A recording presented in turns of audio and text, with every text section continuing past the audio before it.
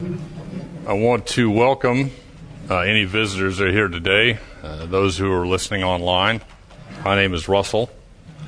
I'm filling in for Tim today as he and Christy are in Germany for 12, 13 days, this weekend and next. Let's begin with a word of prayer. Gracious Heavenly Father, I want to thank you for another day of rest. I know that I personally needed it after this week, and I'm sure there are others that hear my voice that need it as well. Thank you for your foresight for giving us a day of rest and one day of rest in 7. And thank you for this, what this day represents in the bigger picture. Thank you for being a God of love and truth and honor and forgiveness. Ask your Holy Spirit guide us today as we look more closely at the passage from Zechariah about the brand being plucked from the fire. Please guide Tim and Christy in their travels in Germany. Bring them safely home to us. Be with those of our group who are not with us this week and bring them safely back in the weeks ahead. In Jesus' name, amen. Today we are studying lesson number 9, entitled A Brand Plucked from the Fire, in our quarterly Garments of Grace, clothing imagery in the Bible. Tim went over some of this last week. We're going to go over in a little more detail. I want to start in Sunday's lesson. This is referencing, we're basically looking at the first 3 chapters of Zechariah. The first 2 chapters provide some background, and this is taken from Zechariah 1 verses 12 through 15. This has given us an indication of why God was, quote, angry with Israel, and what resulted from that. Then the angel of the Lord said, quote, Lord Almighty, how long will you withhold mercy from Jerusalem and from the towns of Judah, which you have been angry with these 70 years? So the Lord spoke kind and comforting words to the angel who talked to me. Then the angel who was speaking to me said, proclaim this word. This is what the Lord Almighty says. I am very jealous for Jerusalem and Zion, and I am very angry with the nations that feel secure. I was only a little angry, but they went too far with the punishment. So why was Israel in captivity? And where were they in captivity? Yeah. They were taken captive by Babylon. Any idea why? Because of idolatry and unfaithfulness. Okay. Might there be a little bigger picture? Wasn't the technical reason that they didn't give the land a Sabbath rest? And so they were given the amount of years, 70 years, to make up for that? Okay. I think that was a technical reason for the length of time, maybe. That played a bearing as well. Even a little bigger picture. Didn't Hezekiah show all the riches and stuff that they had, and as a result, the Babylonians wanted that? Okay, that also played a role. Yes. Injustice, mistreatment of many of the people, where the prophet cries out, woe to the bloody city. There was a lot of mistreatment of the poor, the widows, orphans, stealing of people's land. Okay, and that was a recurrent theme. I'm looking for an even bigger picture. Maybe it's because in all of this, they really didn't want to be friends with God. They distanced themselves from Him. And so what did He do? What did the Lord do? Hey, you don't want me in your life? I'm not going to pester you. I'll step back and let you do what you want to do. He gave them what they wanted. He gave them. Him. That's right. They misrepresented Him to the heathen nations, and in fact, the heathen nations looked down on the Israelites. Because of some of the practices that they were employing and performing. So what did God do? Gave them up. He let them go. This is some great insight as to what the anger of the Lord is. God's wrath, the wrath of the Lamb, etc. All right, Zechariah 2, 1 through 5. Then I looked up, and there before me was a man with a measuring line in his hand. And I asked, where are you going? And he answered me, to measure Jerusalem, to find out how wide and how long it is. While the angel who was speaking to me was leaving, another angel came to meet him and said unto him, Run, tell that young man, quote, Jerusalem will be a city without walls because of the great number of people and animals in it. And I myself will be a wall of fire around it, declares the Lord, and I will be its glory within. Until studying for this lesson, I was not aware that Jerusalem, the New Jerusalem, would have a wall of fire around it. Am I the only one? Yeah, I was well aware that God's glory would provide the light, that there would be no night or day because the glory of God would be the light. But I was not aware that the glory of God would provide a wall of fire around the New Jerusalem. Interesting. I found it interesting. Would that be like the fire that didn't burn in the bush? Well, perhaps. Fire of truth. Fire of truth. Okay, Monday. We're going to look at some of the symbology and some of the imagery used. The accuser and the accused.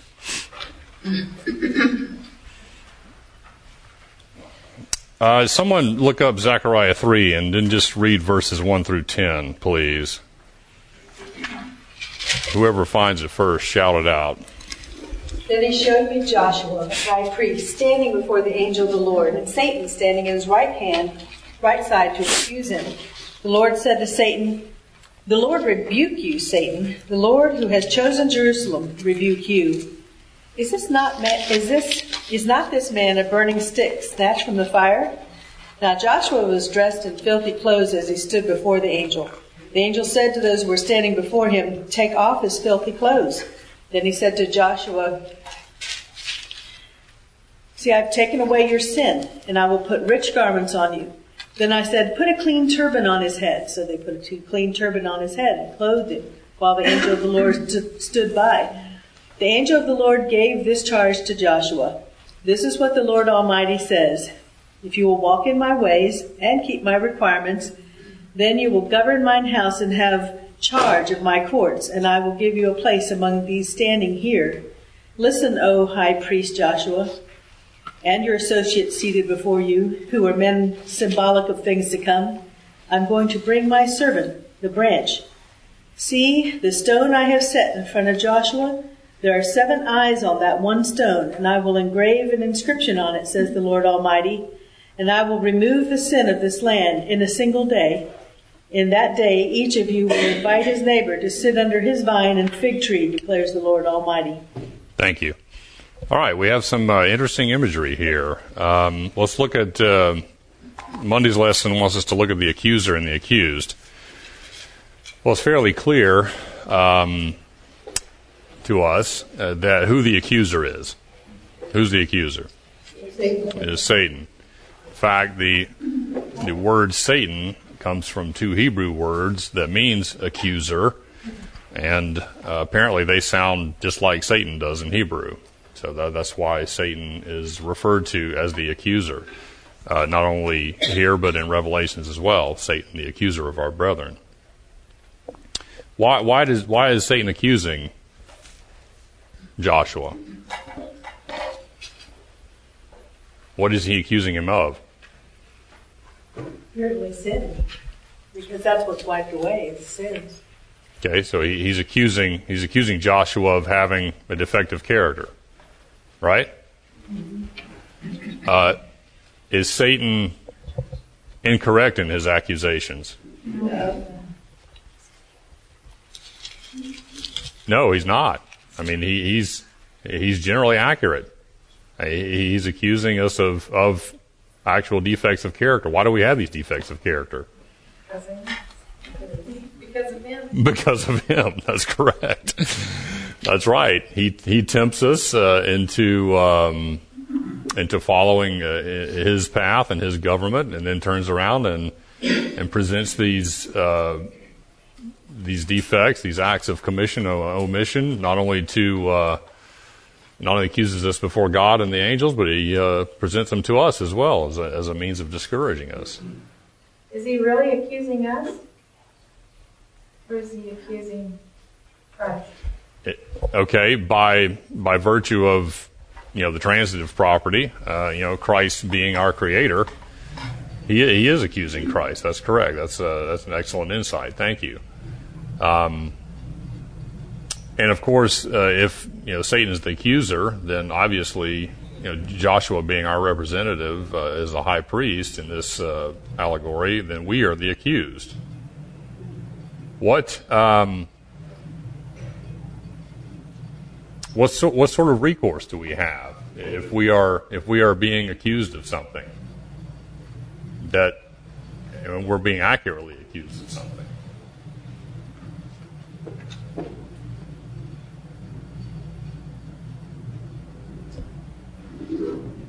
We need an advocate.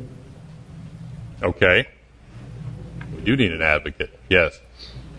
Well, it seems to me that he can accuse us of what we were, but God is pointing out to him what we are, because we have minds that are set right with God. We have love and trust towards God now. We're not the same rebellious people that we were.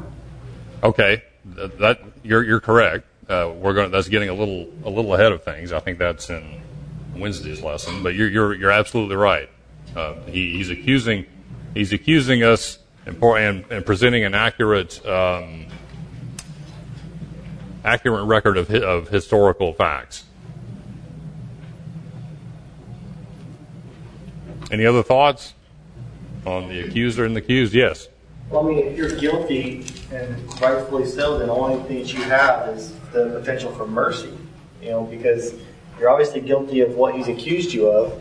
Now it's a matter of saying, can I, in myself, do anything about it? Well, no. So you have to let the Holy Spirit work inside us to change us to represent God's character in our lives. Excellent. Very well said. Thank you. Did everyone hear that?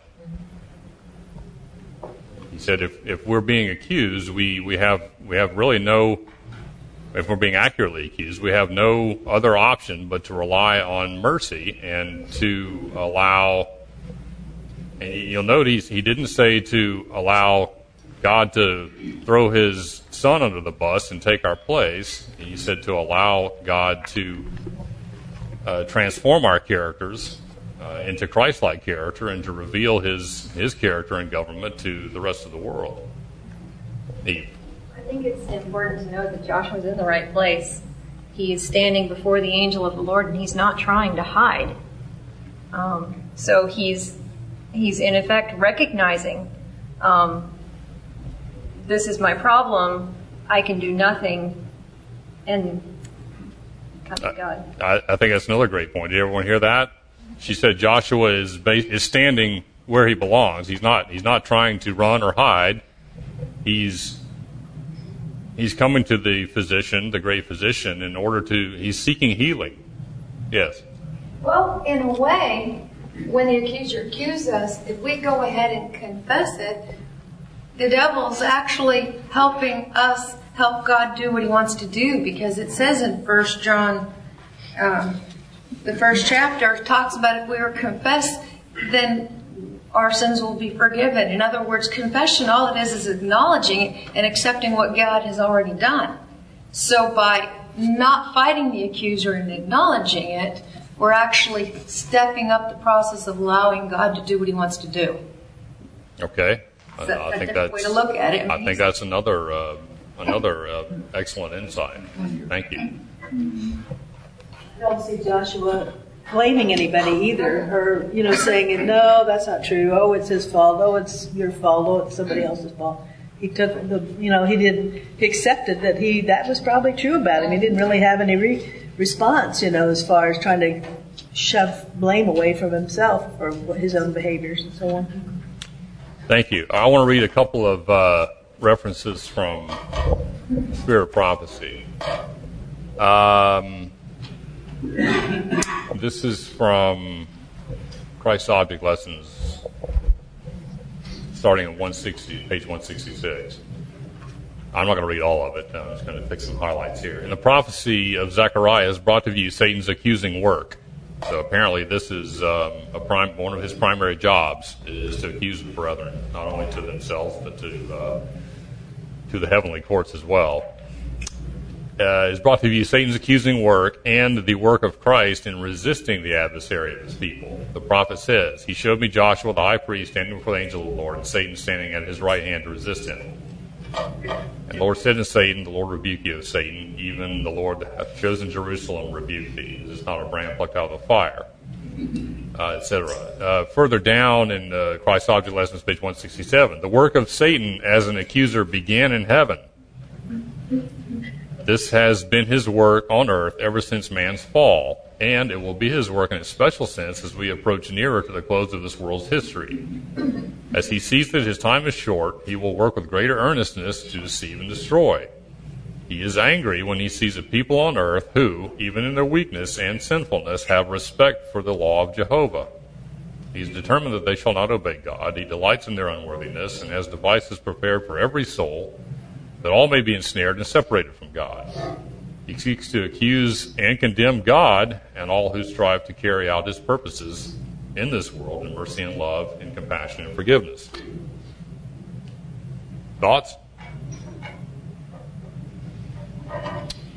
I think these passages confirm some of the comments that were just made in here. Any other insights? Yes. In other places, Satan says, all sin must be punished, urge Satan. That's right. Desire of Ages. Page 762, I think. All sin must be punished. Yes. He's accusing God of being unjust to forgive us and to let Satan go out in obliviousness. So the honor of God is at stake right away. That's right. And why... What argument what's an effective argument against that Satan is accusing God of being unjust and treating humans with forgiveness and treating Satan and his angels with banishment? That's Desire of Ages, 762. Clearly Satan had, however, eons of time to fellowship with God and know his character fully. He knew God in a way that we have not had the ability to know him. And because of that, he chose his choice to separate himself from the giver of life in full knowledge of who God is. There's no more God could reveal to him. Excellent point, and that's absolutely correct. Satan chose a pathway of self-exaltation when he was within the very presence of God. He was the covering cherub. It was his primary job to reveal the glory and the character of God to his fellow angels and other unfallen worlds. And he chose to exalt himself. He said, "I will set myself above the mount. I will place my throne higher than the heavens." So what was there remaining to win Satan back to trust and a belief in the truth about God's character? He already knew everything, and he rejected it. Whereas mankind, Scripture doesn't give us any timeline as to how long Adam and Eve were in Eden before the fall.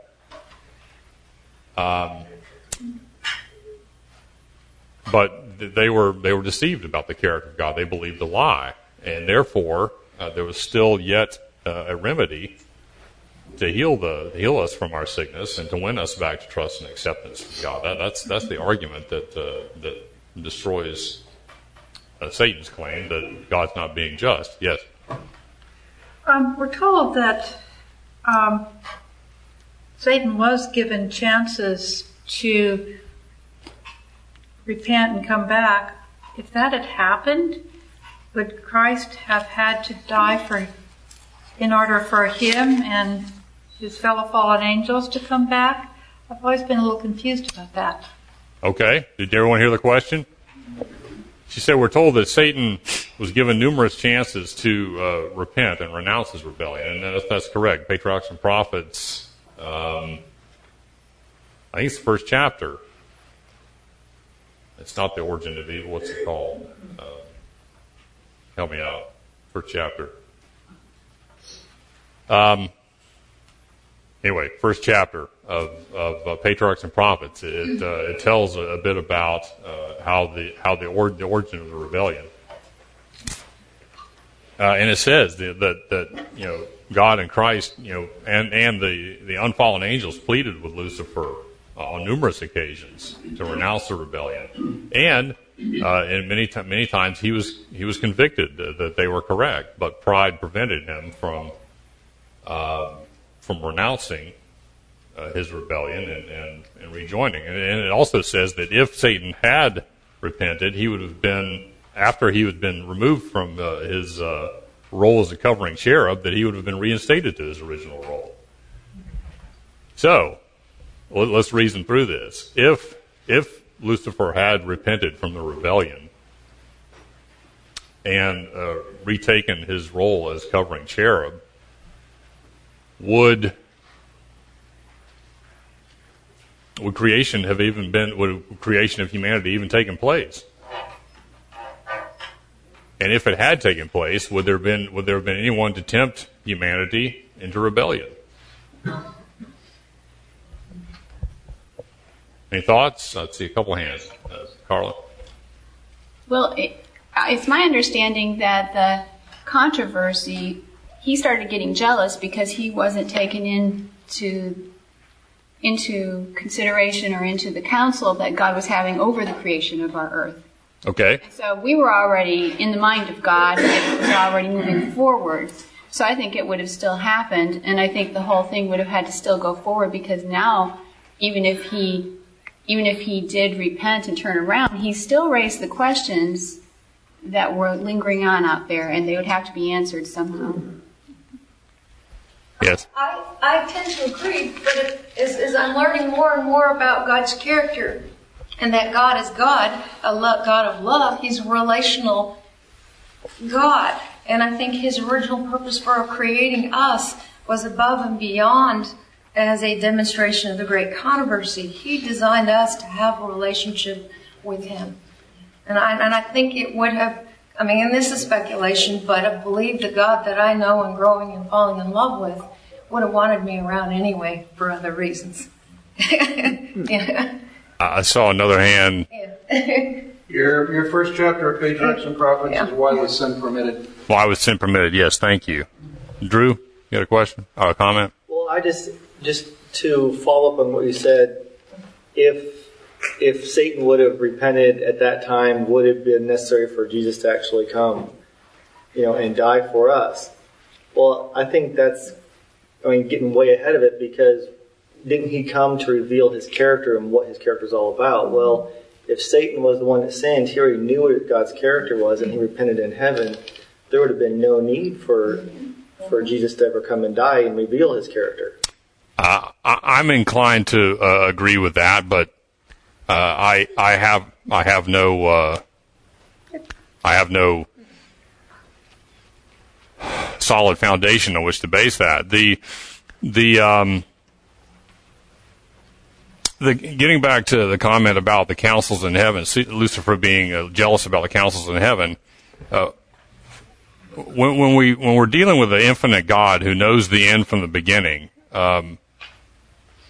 it seems reasonable to me that the councils in heaven about the creation were needed because they knew rebellion was going to take place. Okay, Christ and His Father and the Holy Spirit all knew that rebellion would take place in heaven, and that creation would be needed, and rebellion would take place on earth, and that the Son would have to come and reveal the character of God and provide and therefore through developing a perfect character would need to provide a healing remedy for the sinful nature that had developed on earth. So they saw down through the halls of time that all this would be needed. Therefore, they were in council to create man. If they had seen down the future that Lucifer would have ceased his rebellion, I'm not sure that the councils on creation would have even been needed. Now, getting back to your comment that that humanity may have been created anyway, just because God is relational, and he would have enjoyed more company. That makes sense to me. I mean, who knows what other beings and other inhabitants he's created. Yes. Okay, I might not have been clear in my question. Oh, okay. Have we gotten way off track? I apologize. Well, maybe there wasn't a track that I established that I meant to. No, I've never understood why. Well, I understand why there had to be a vicarious penalty paid for our sin. But I've never understood why there's never been a mention of a penalty, a vicarious penalty to be paid for Satan's sin in his rebellion. It seems perfectly clear to me that if you say you got a law, and then first time somebody turns around and wants to break the law, you say, "Oh, I forgive you." Well, about the time you do that very much, you don't have your law anymore. And so, obviously, something had to take place in order for us to be forgiven, but for God's law to be vindicated. And when Christ came, that took care of it. Okay, fine. Wouldn't that also apply to Satan? Okay, let's examine. Let's just make some definitions here first. What law existed in heaven that Satan broke? What was the law that Satan broke? It wasn't stated. Did he break? But there was the law there. Okay, what was that law? Law of love, yeah. Yeah, and of obedience to God, honoring Him as the creator of them too. Okay. So Satan broke the law of love, which is the foundation of God's government. There are numerous Spirit of Prophecy references supporting that. So there were no commandments in heaven that thou shalt not commit adultery. Or the angels didn't need a commandment to honor their father and mother. The angels didn't need a commandment, thou shalt not steal. They're going to start chipping away at the gold streets there and hoarding it in their homes.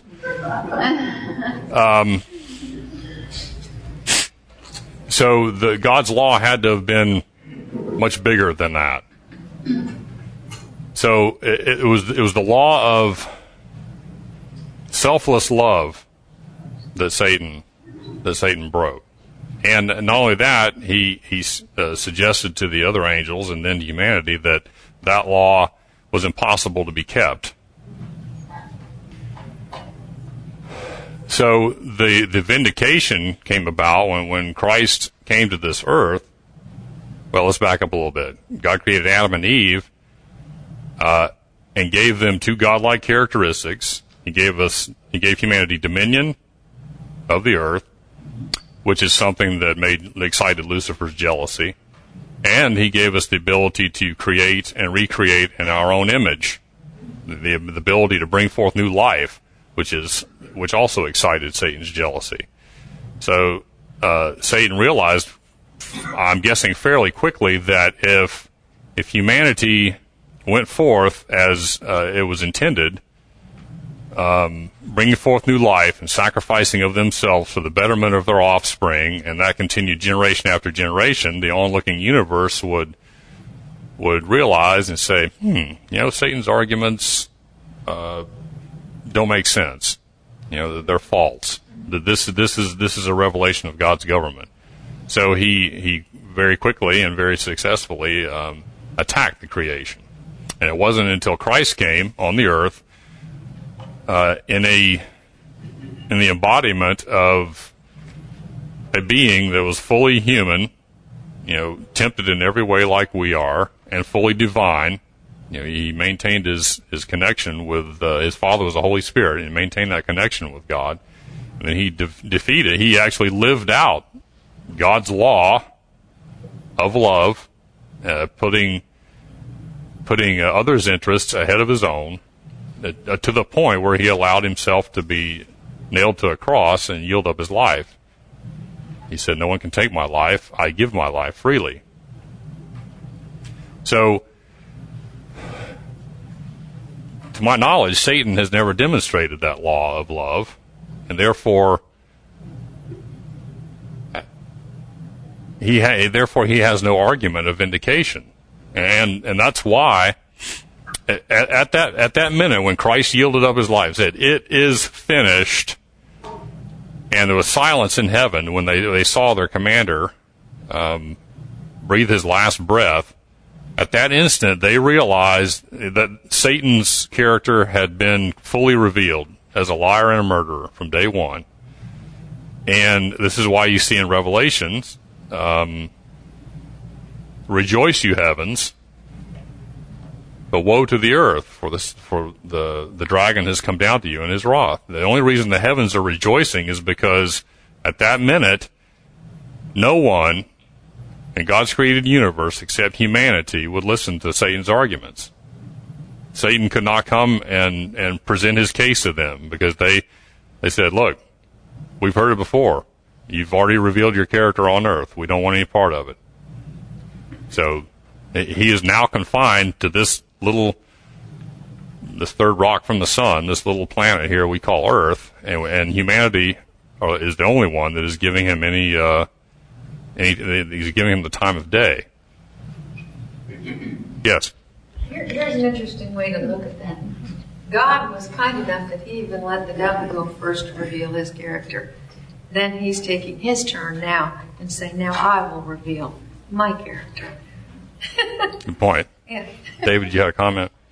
The real problem was his doubting the character of God. And that's what started. It wasn't that a law was broken in that respect. It was he doubted the character of God. It had to do with his freedom, allowing him to be free to rebel, and also the law of love. So if you, as you just mentioned, Satan's character was revealed at the cross, and so was God's. That's right. So fully revealed until that time. So there's always that doubt. So even if Satan had come back, you've got all these other angels who have to deal with the same issue of their doubt at that point. So it would seem to me that sooner or later God would have to reveal his character. So if it had to be at the cross, if that's what it took to do it, that's what would have had to happen, no matter what had happened before that.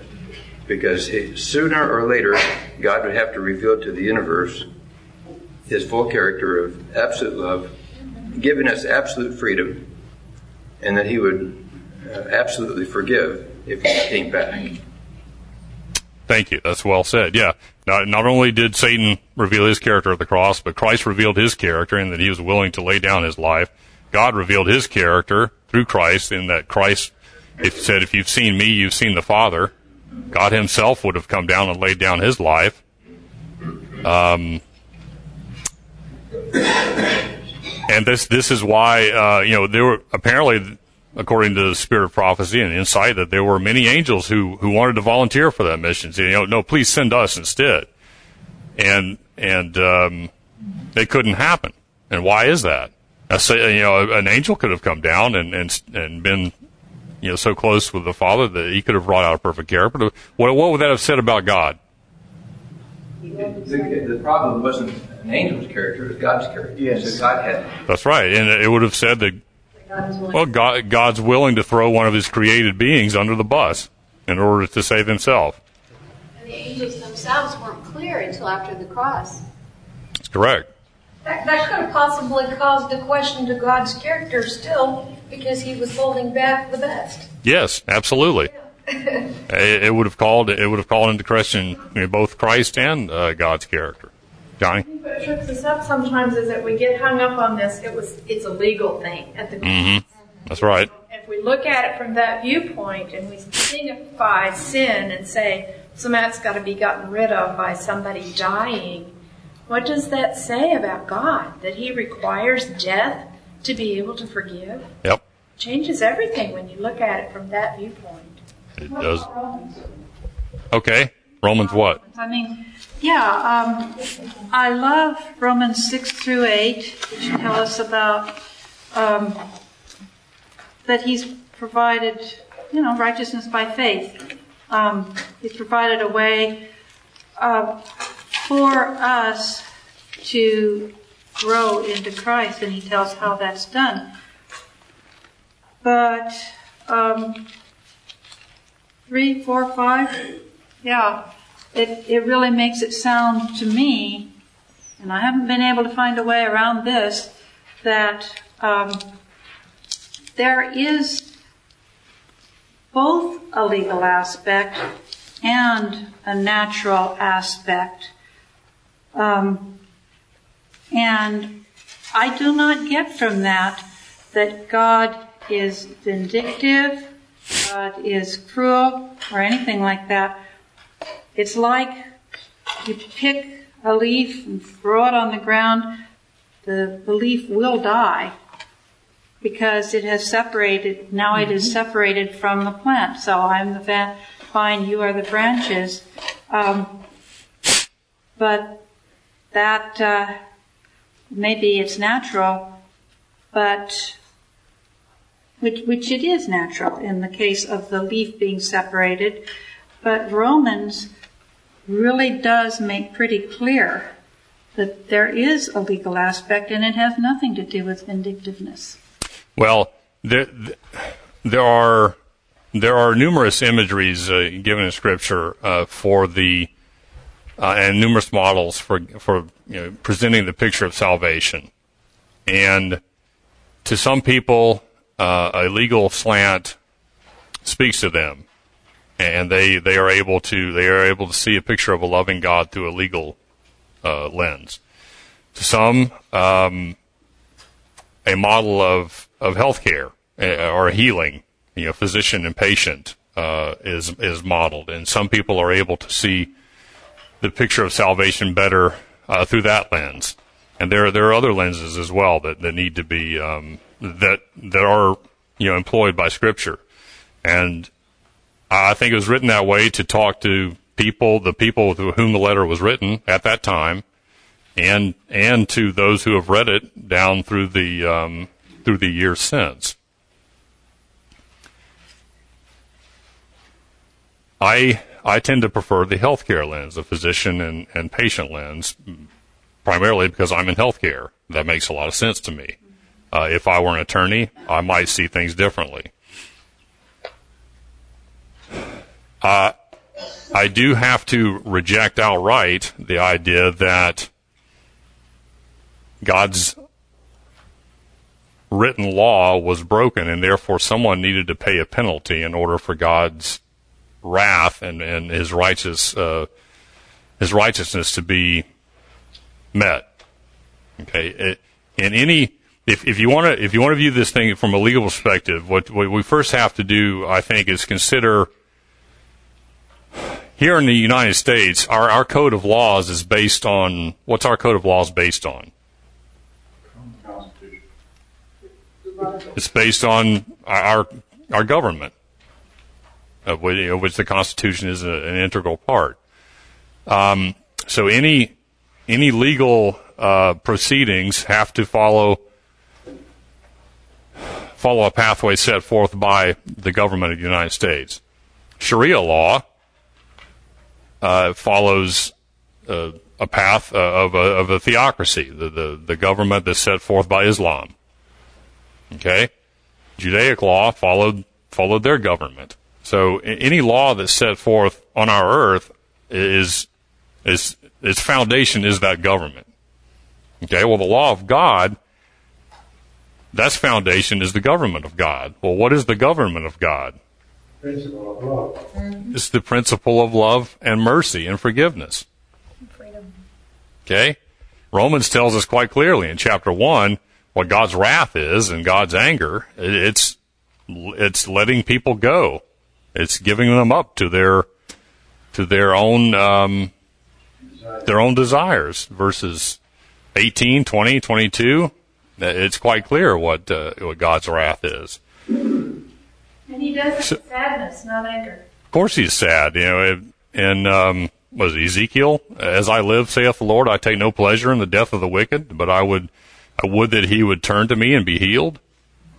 This is this is the state that God finds himself in. All of us, the righteous and the wicked, we're all his children, and I would suggest that he feels a greater yearning and a greater sadness for those who reject him than those who accept him. Those who ultimately turn away from him, it's a strange work. It's his strange work to let them go, because it's his usual work to transform them and to heal their characters. One more comment. That's mercy. That is mercy. That's right. And not only is it mercy, but it's just. Tim has given this. I think this illustration is a really, really good one. If you, how many children do you have? 4. 4. Okay. Let's say, for example, one of your, when your children were young, you came to them and said, "In the day that you drink from the little blue liquid under the sink, you will surely die." And one of your children is playing in the sink by herself, and she looks at the pretty blue liquid and thinks, that sparkles just the way the sun hits it. And the cat comes walking by and says, "Did Mom say that in the day you drink of that liquid, you will die? I've drank of the liquid, and now I can talk." Your mother is just trying to keep you from gaining knowledge. She knows that in the day you drink that liquid of, you will be more like her. So your child drinks that liquid, and she develops leukemia. Now, as a parent, what's the first thing that you're going to do for that child? Well, what's the merciful thing to do for that child? What? Doctor. To take him to a physician. What's the just thing to do for that child? Take him to a physician. The two are the same. Mercy and justice and God's government are the same. They have to be. So, and then you find out that one of your other children, has a bone marrow transplant that will heal the child. So you offer this bone marrow transplant, and the child rejects it. The child says, "I don't want this. I'm perfectly happy with leukemia." And you continue offering this, and ultimately she says, "Stop. Leave me alone." The only loving thing that you can do as a parent is to let them go. It says that I am a loving God, and freedom is the foundation of the love. Then he has to let them be free. How can he force any of his beings to stay in his company when they don't want to be there? One more comment. Yeah, sin, I think, also in the nature of it is important in this discussion, in that sin is lawlessness and separation. And by just the other laws we can believe there's no gravity, we can step off the top of this building, and we'll find out very quickly that there is such a thing as gravity, whether we believe it or not. Mm-hmm. Same thing with sin. Sin, it cuts us off from the source of life. There's a natural consequence to sin, and that's death. That's right. Okay, Tuesday's lesson, the angel of the Lord. There are some 50 references to the, quote, angel of the Lord in Scripture. This is in the New International Version. And all of them are found in the Old Testament. Any ideas why there are none in the New Testament?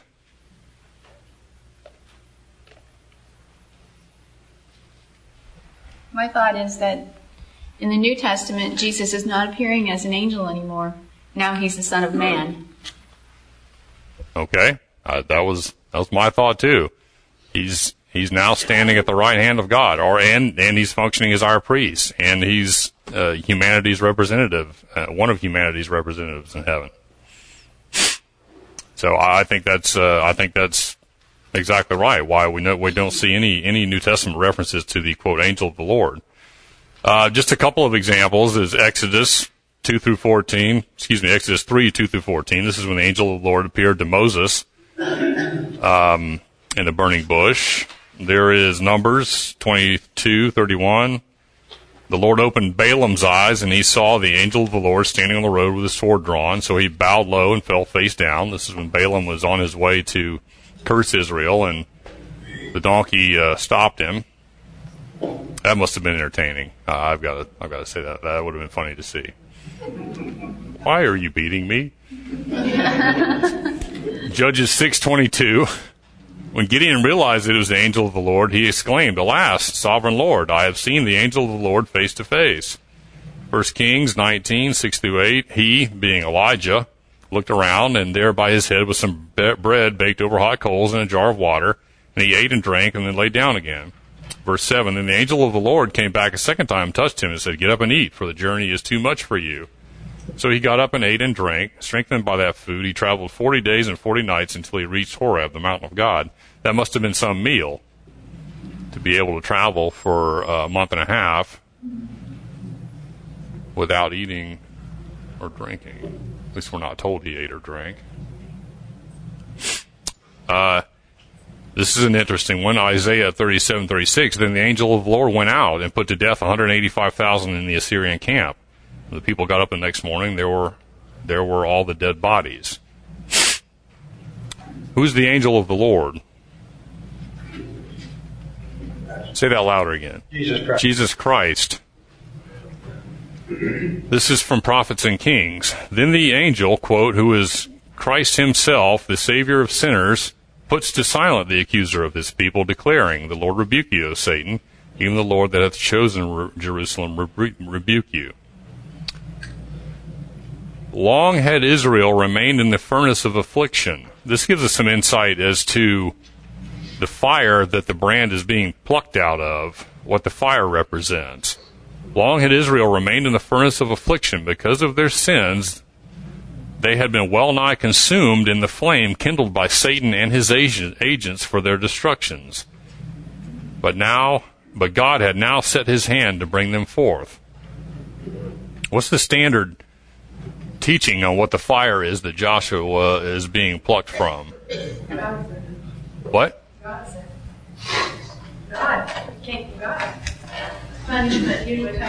The fire, yeah. My original understanding was that the fire, or the fires of hell. You know, this is the fire that Joshua is being saved from. Ellen White sees things differently, and thankfully I do too now. So the fires of affliction that Satan and his agents had prepared for their destruction, had kindled for their destruction. Any other thoughts?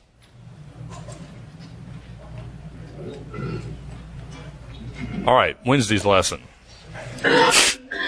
Change of clothing. All right. First of all, the filthy rags. Why do we see this imagery? The imagery of the filthy rags. And might there be some connection between the imagery of the filthy rags and the imagery we also see elsewhere in the Old Testament and in the New of repentant sinners dressing in sackcloth and ashes? What do the filthy rags represent? Yes. Adam and Eve did fig leaves to cover their nakedness.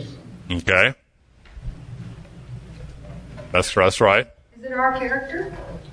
Our filthy character? Our sinful nature, our characters. I think that makes a lot of sense to me. Are there any other thoughts? Let's see what Insight has to say about this. This is from Christ's Object Lessons, page 168. Every manifestation of God's power for his people arouses the enmity of Satan. Every time God works in their behalf, Satan with his angels works with renewed vigor to compass their ruin. He is jealous of all who make Christ their strength. His object is to instigate evil, and when he has succeeded, throw all the blame on the tempted ones. He points to their filthy garments, their defective characters.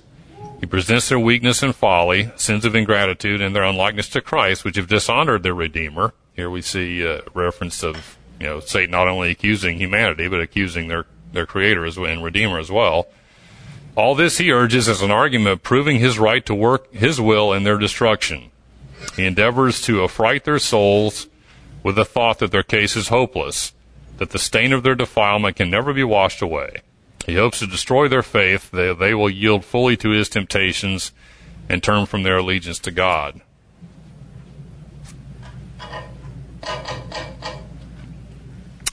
This next one is from Great Controversy, page 484. This is how Christ treats the historical accuracy of Satan's accusations. Christ does not excuse their sins, but shows their penitence and faith. Claiming for them forgiveness, he lifts his wounded hands before the Father and holy angels, saying, I know them by name, I have graven them on my hands. And to the accuser of his people he declares, the Lord rebuke thee. This is again a quote from Zechariah 3. Christ will clothe his faithful ones with his own righteousness, that he may present them to his Father, quote, a glorious church, not having a spot or wrinkle or any such thing. The names stand enrolled in the book of life, and concerning them it is written, they will walk with me in white, for they are worthy. So this takes us here from the filthy rags to the change of raiment, the change of clothing. They will walk with me in white, for they are worthy. Why is it that we are walking with the robe of Christ? In this imagery and this reference in Revelation 3:4. Because we finally learned to trust him. It says here, for we are worthy. Okay, what is it about the change of raiment? One more comment. Yeah, it seems in my mind at least that if Christ is a great physician, he heals us. I couldn't agree more. This is, we have heard this statement, we've heard this text several times, not text, but this reference several times, but it is worth hearing again and again. First of all, from Zechariah 3:4, the angel said to those who were standing before him, take off his filthy clothes. This is the defective character. Then he said to Joshua, see, I have taken away your sin, and will put fine garments on you. How does Christ take away our sin? This is from Christ Object Lessons 3:11. The robe woven in the loom of heaven has in it not one thread of human devising. Christ in his humanity wrought out a perfect character, and this character he offers to impart to us. Moving on down. When we submit ourselves to Christ, the heart is united with his heart, the will is merged with his will, and the mind becomes one with his mind, and the thoughts are brought into captivity with him. This is partaking of the divine nature. We live his life. This is what it means to be clothed in the garment of his righteousness. Then, as the Lord looks upon us, he sees not the fig leaf garment, not the nakedness and deformity of sin, but he sees his own robe of righteousness, which is perfect obedience to the law of Jehovah. Which law of Jehovah? The law of love and selflessness. One more reference, and this is actually getting ahead into Thursday's lesson. This is from prayer. God's forgiveness, and we've heard this one before too, God's forgiveness is not merely a judicial act by which he sets us free from condemnation. It is not only forgiveness for sin, but a reclaiming from sin. That's very important. Not only forgiveness for sin, but a reclaiming, a ransoming from sin. It is the outflow of redeeming love that transforms the heart. Here again, transformation of the heart, mind and heart, circumcision of the heart. I'll replace the heart of stone with a heart of flesh. All these metaphors are referring to this same thing. David had the true conception of forgiveness when he prayed, create in me a clean heart, O God, and renew a right spirit within me. Again he says, as far as the east is from the west, so far hath he removed our transgressions from us. Any of you wonder why David, back 4,000 years ago, or however long ago it was, why he used east and west in his text and not north and south? Do you think that David at that time knew that there was a North Pole and a South Pole, and that you could go south to a certain point and then you would start heading north again? So north and south have finite limits based on our knowledge of Earth geography right now. You can see the sun go down. Right. But you can get in a plane and fly west and never stop. You're always heading west around the globe. You just keep going. Same thing east. So I think this is a great little piece of the puzzle for evidence of divinely inspired Scripture for those who are skeptical. I think this is exactly why he used east and west and not north and south. So the change of raiment represents a healed character. It represents a character that has been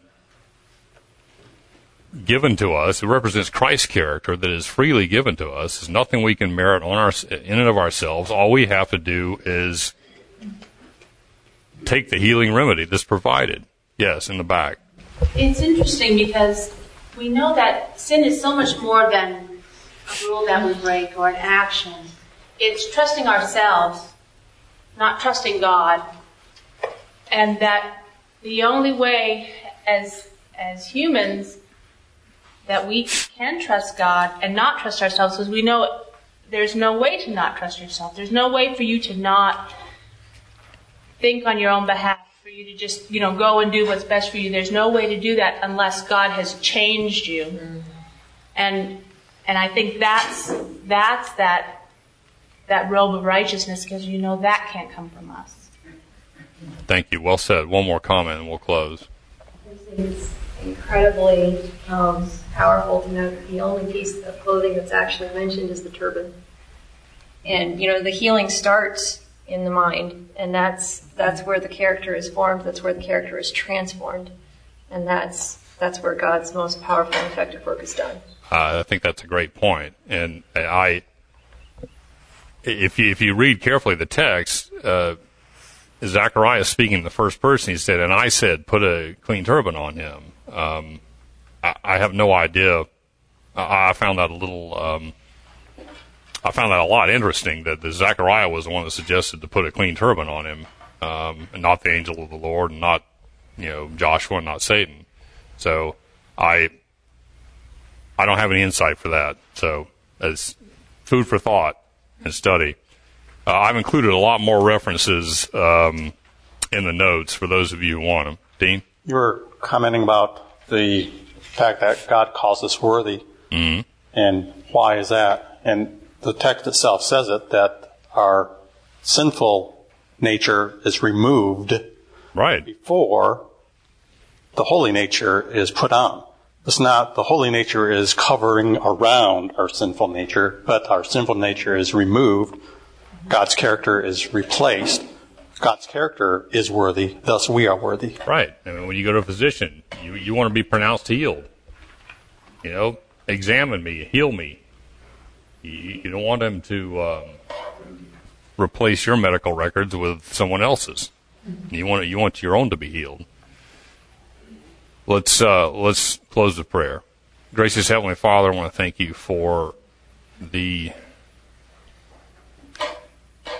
illustration that you've given us of a brand being plucked from the fire that Satan and his minions have set for our affliction. And we thank you for the unspeakable and unmatched love of your government and of giving up your Son to die in order that we can have eternal life. I ask that you continue to bless our class both corporately and individually, and bring us safely back in the weeks ahead. In Jesus' name, amen. I want to thank you all for your input.